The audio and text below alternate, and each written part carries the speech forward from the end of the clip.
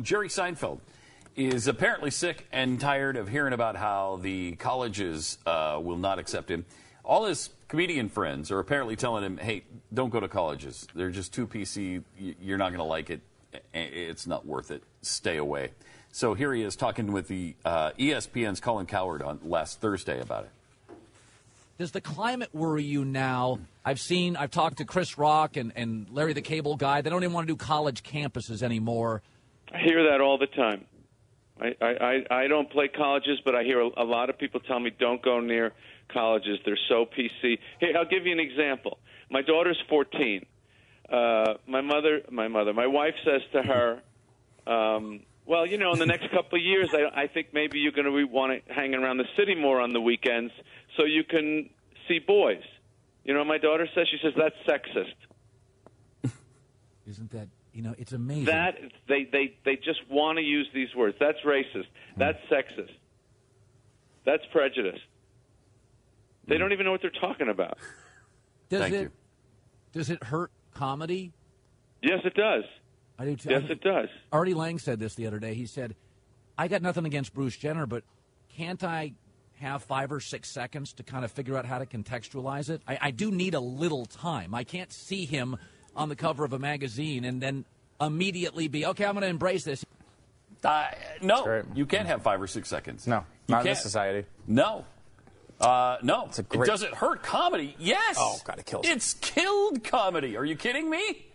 Jeez. We dare not say anything to mock.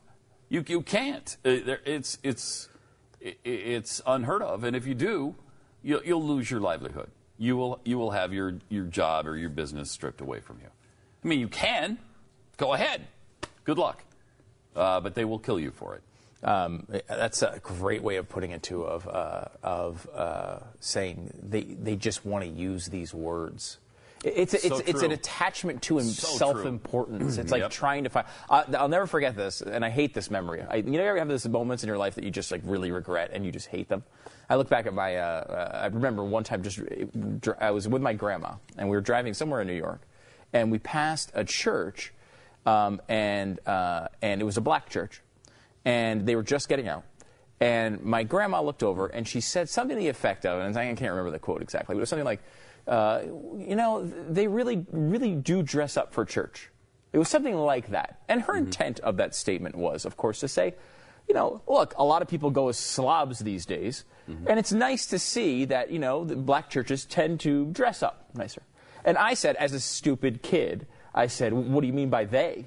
Now, I mentioned it's half just busting on her. I don't remember how old I was. I had to be like 10 or 12, maybe. You know, I'd said it kind of half, and I could tell she like, you know, you have that reaction when someone says you're a racist, right? And I was not calling her a racist, but I felt like, you know, it was like that. I was acting as I was too smart for the room. You know, you get to that point when you're 12 years old and you think, you know, like it's that exact thing Jerry Seinfeld was talking about. Well, that's sexist, Mom. What do you mean I'm going to go look for boys? That's sexist. Well, your mom knows you're going to go look for boys, okay? Dear, you're going to go. And the same thing she could have said to me. You know what, dear, I know what I was talking about. You know what I was talking about. Shut up. And I wish she said it because I wonder. But it's like that idea of like, even when your intent has nothing to do with this, as a young person, you want to have this attachment to self-importance in which you understand the world more than your stupid elders. I'm never going to respect anyone over 30. Those ideas that you have when you're young, and now society adopts them.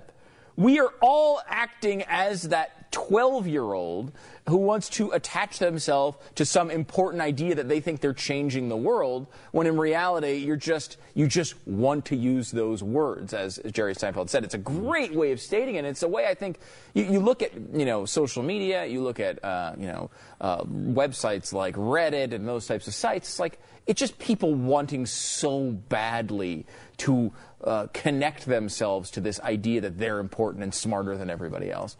And I mean, Seinfeld nails it there, I think. Yeah, he did. And the other thing he said is they don't know what they're talking about. Truer words have never been spoken. Right. They just don't know what they're talking about. They're too stupid.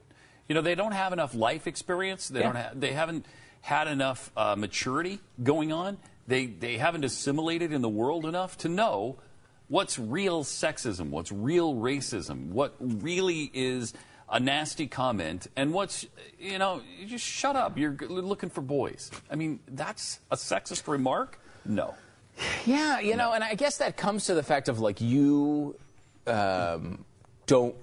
it's that idea of, like, an old person saying to a younger person, oh, you have no idea what it's like. We used to walk uphill both ways, to quote the guy who's now apparently only known for his rape, alleged Bill Cosby. It's like that idea of, like, we had it tough and you don't understand it. Well, that's, of course, mocked all the time, but also completely true. The idea that, someone, even I'm sure this happens with older black people all the time. Wait, you're complaining about what now? You're complaining about, wait, you were resisting an officer and he pushed you into the grass and you're complaining about that? You know what I had to deal with? I was walking down the street to church and was assaulted by 30 people. Shut up! That's got to happen in households all over America, black households.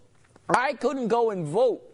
I was kept off voting rolls. They wouldn't allow me to even express the opinion that you don't even register for today. You feel like you need to bring a license and you're being, prejudiced. People are being prejudiced against you because you have to bring a license. They wouldn't even allow me to vote. I got to imagine those conversations happen all across America. And it's tough because you want to fit in, you want to be cool, you want to be on the cutting edge, you want to be the tolerant, transparent person who's just like, you know what, we don't see color anymore, we don't do those things. And in reality, like, the people who came before you did, of course, go through something much more serious than what you're dealing with now. A guy won't bake a cake for you? I mean, we go through these issues, and whether you think it's important or not, you have to be able to put it in context with the things that actually have gone on in this country and around the world, and are still going on around the world today.